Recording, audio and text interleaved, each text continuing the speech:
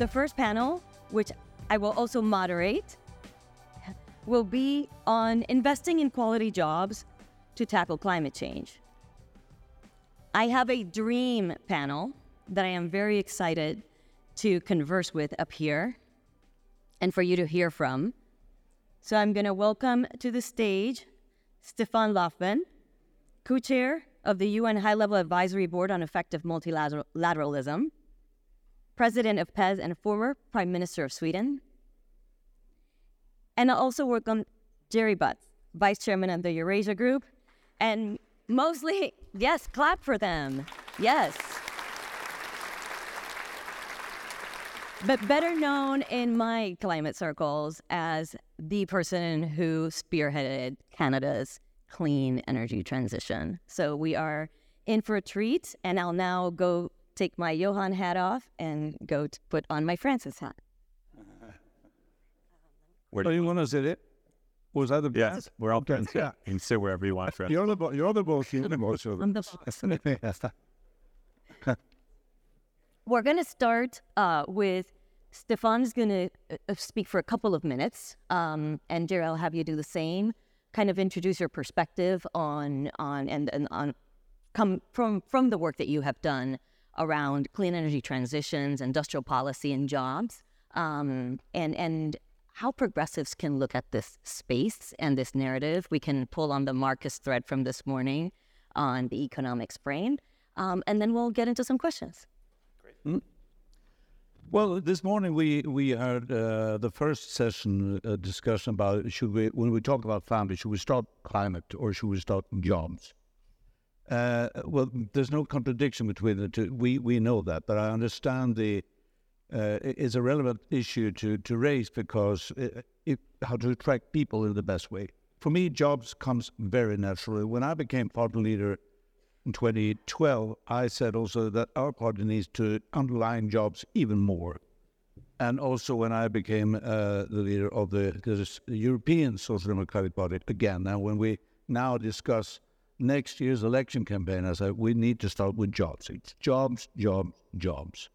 For many reasons. Sometimes we, on the left side of politics, we tend to discuss welfare. What do we want to do with Social Security and health care and all that, which is important, but we have to start with how do we build that wealth? How do we create wealth, the financial resources that we need for that? Well, that's jobs.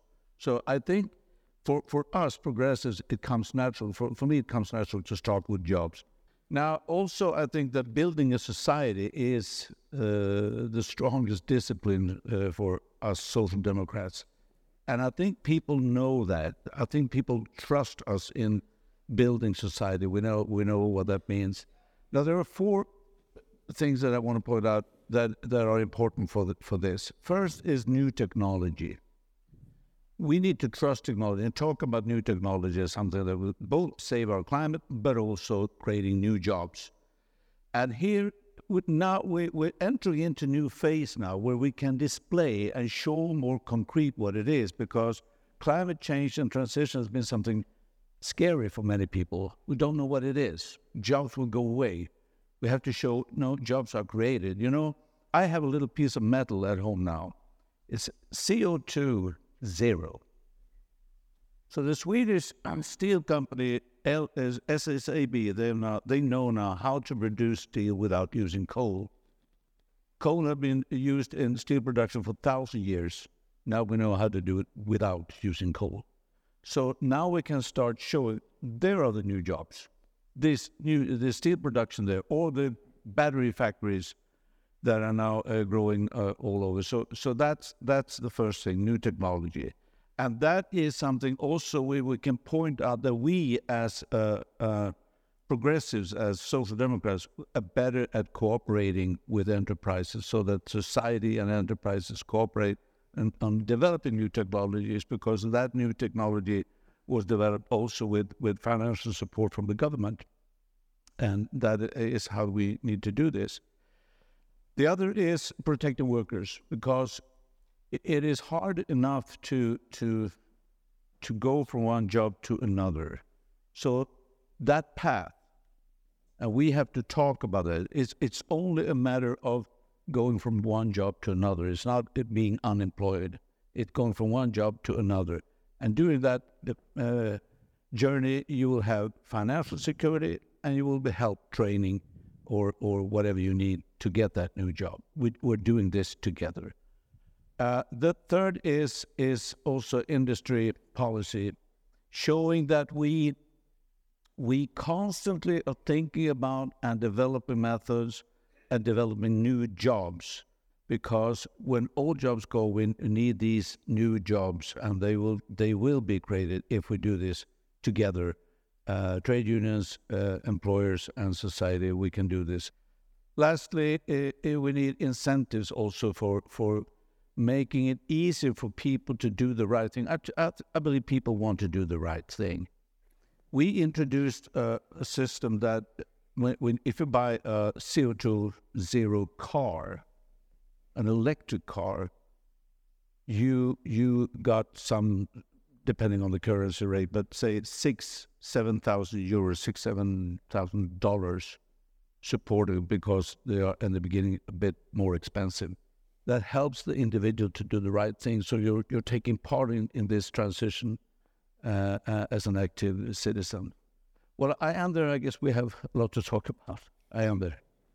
That was not only a couple of minutes, but close. It was perfect. Jerry. Well, I'll sort of take a little bit of a different tact. I think it's relatively straightforward what needs to be done to mitigate climate change. We have to stop burning fossil fuels. We have to stop emitting so much carbon into the atmosphere. And with a little luck, we need to figure out technologies that are going to help us remove from the atmosphere the carbon we've already put there. So I think that we're in the business in this room of trying to build a political program to sustain progress, right? It's how do you make sure once you've had those long fought battles that we'll get the right policies in place. First of all, how do you win those battles on their own terms? And then how do you make sure that you don't create policies that are susceptible to the inevitable change in government means the complete obliteration or demolishing of the program that you put in place. And for the Canadians in the room, I will note that the biggest single problem that Premier Doug Ford has had since he's been in office is his attempt to dismantle the Greenbelt. And I would ask you to think about the measures that were put in place to create a permanent advocacy architecture for the Greenbelt that starts with its popularity, of course, with regular people and voters. But there was a whole infrastructure that was thought through to build around it to sustain it. And I think there's the first point I'd make about what that infrastructure looks like is, of course, it has to start with voters. And sometimes I find in my 2 stints in active politics, we in the progressive movement like to talk to each other more than we like to talk to voters. I'll be totally blunt about it. And how can I be diplomatic in saying that we have a different way of talking to each other than voters respond to? We use language that they don't understand very well. And when they don't respond in the way that we think they should respond, we tend to look down our noses at them as if they should be just more intelligent and get where we're coming from. This is not the way to build a durable political program, folks. And the successes that I've been involved in over the course of my political career on the climate front, be it the coal retirement in Ontario, which, believe it or not, started 20 years ago. It makes me feel old just saying it. The carbon pricing, the National Climate Plan in Canada, which of course remains a major target of the conservative movement.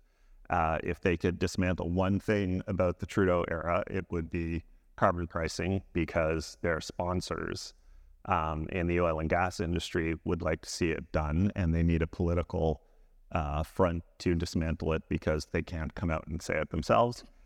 So I'll leave that with the people who are still active and having these debates, but please, please, please protect the National Climate Plan. And I have no doubt that we will, but, we don't want to be what happened after the Rudd era in Australia, where the government in Australia was ahead of its time.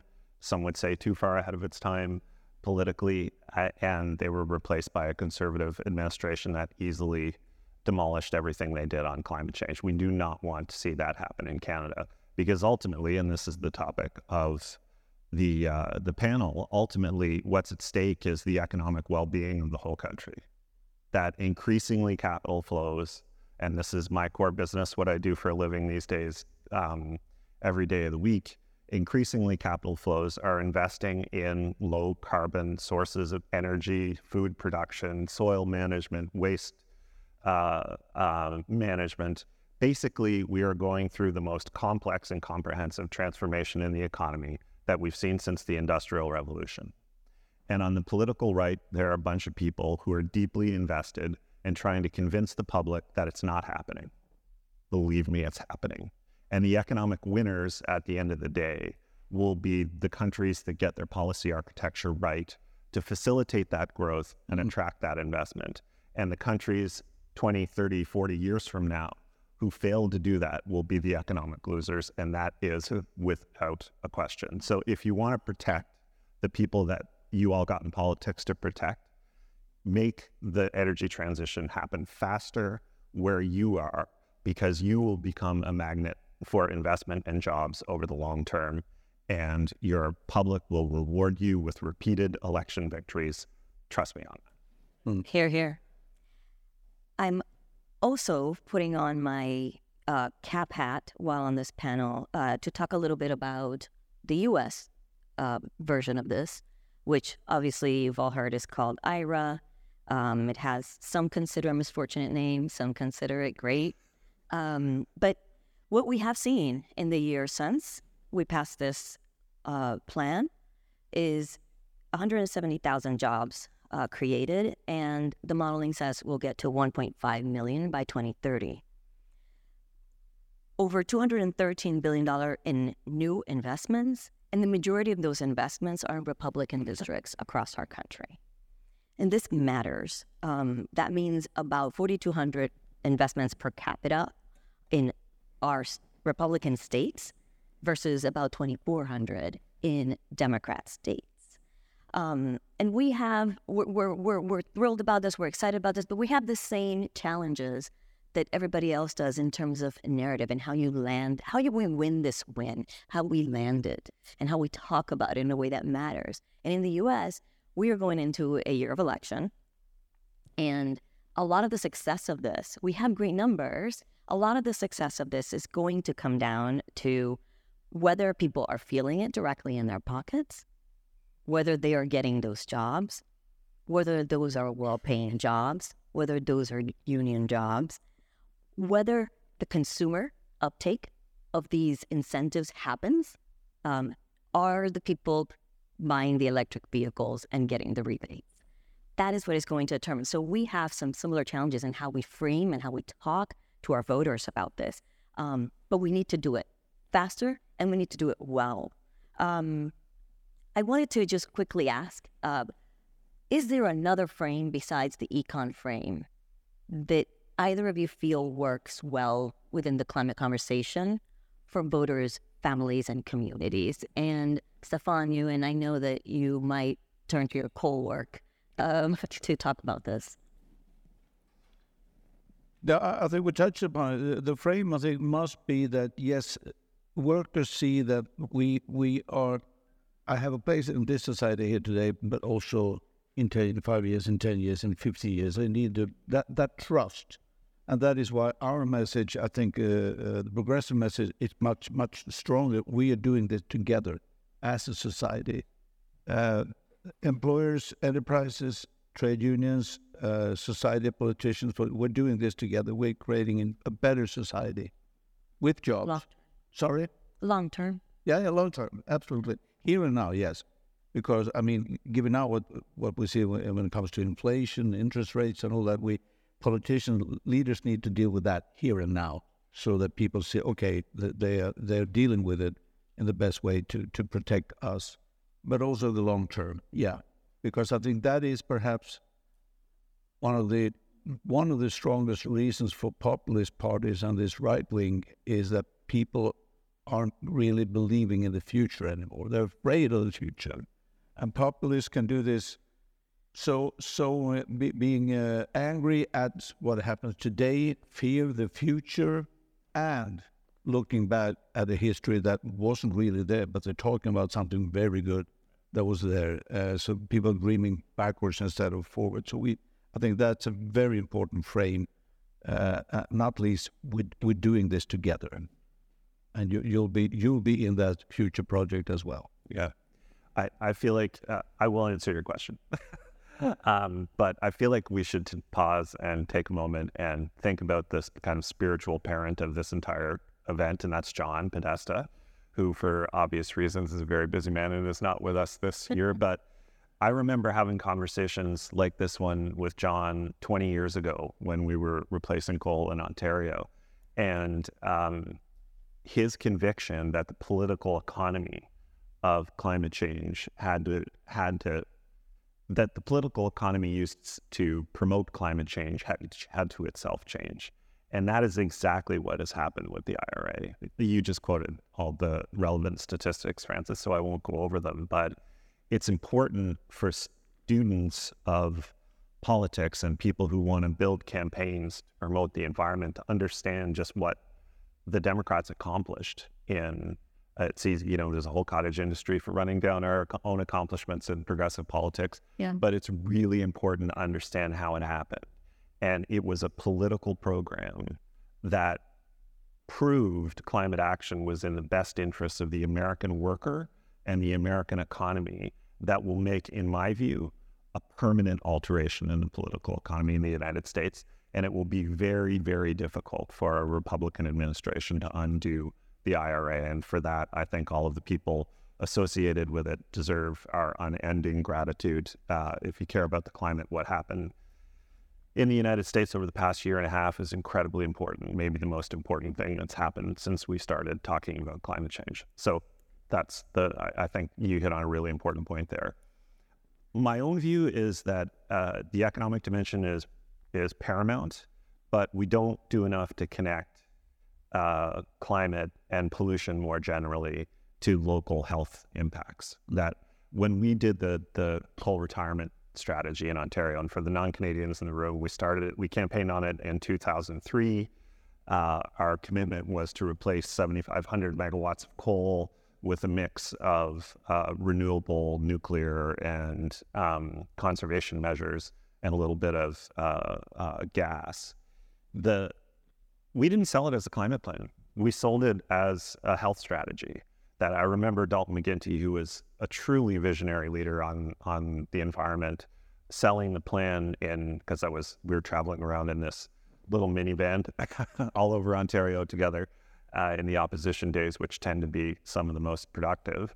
And he would say in every stump speech, I'd defy anybody in this room to go into an elementary school classroom in Ontario and not find a kid with an asthma puffer. And we sold it on that basis. There were, I think, if I could remember the stats correctly, Francis, there were upwards of 60 smog days a year in Toronto, our by far largest city in Ontario and in Canada. And there are now 0, other than days when it's polluted by wildfire smoke. Which we thank you for.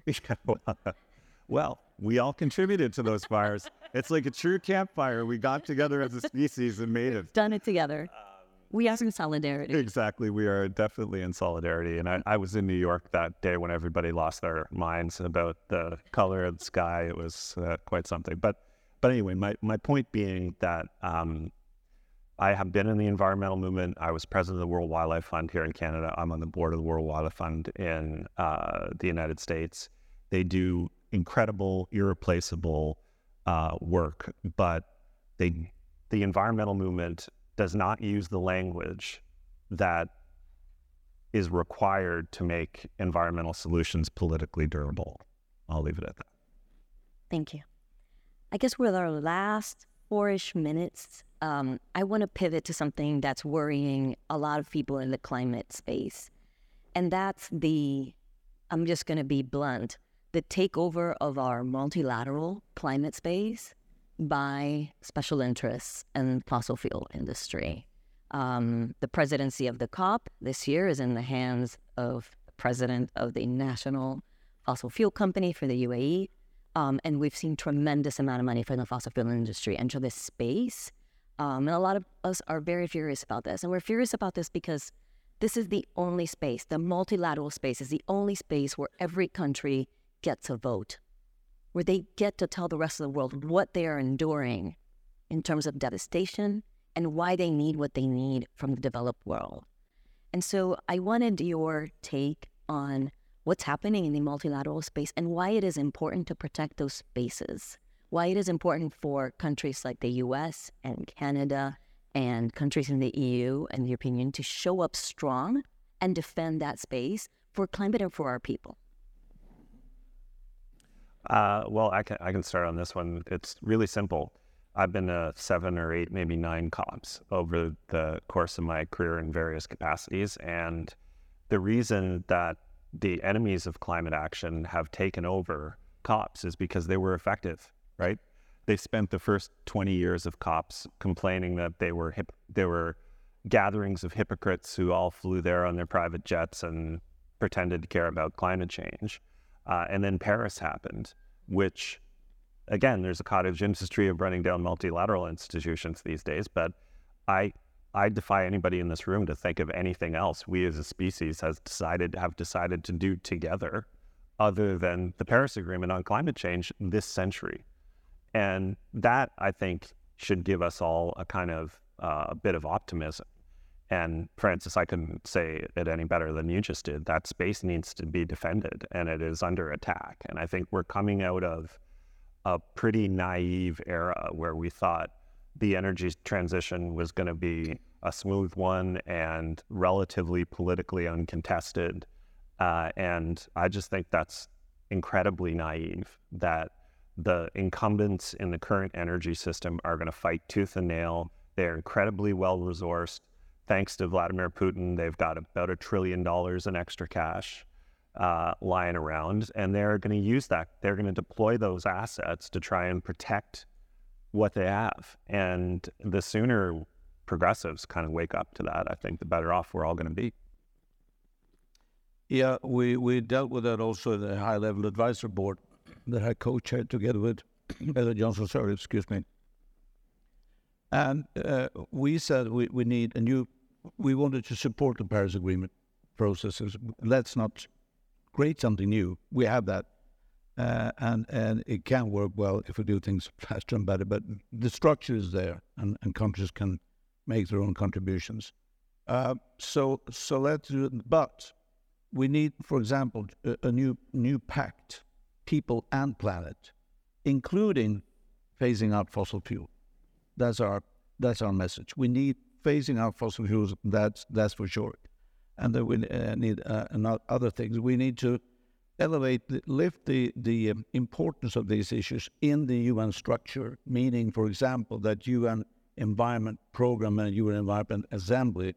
We think we can strengthen them more together, give them more of a monitoring role, put them closer to the World Bank and the IMF so that they can influence more all the investments that we need to do, include more private money, and so on and so forth. So there's a lot we just to make sure that we do take care of that system at a global level. We can't leave that to a few actors. Just one last thing. I think it's a shame that the richer part of the world promised the developing world in 2009 to $100 billion annually to make sure that we can support. It hasn't been fulfilled yet. So that's the first task now. We should push and say to the richer part of the world, solve that first, then you can start build trust and cooperation with the developing world. I want to thank you both for your commitment to this issue, for everything you've done. And because this group, the message we want to get across is, for democracy to thrive, it has to have a planet to live in. And this needs to go hand in hand in everything we do. So join me in thanking my esteemed men.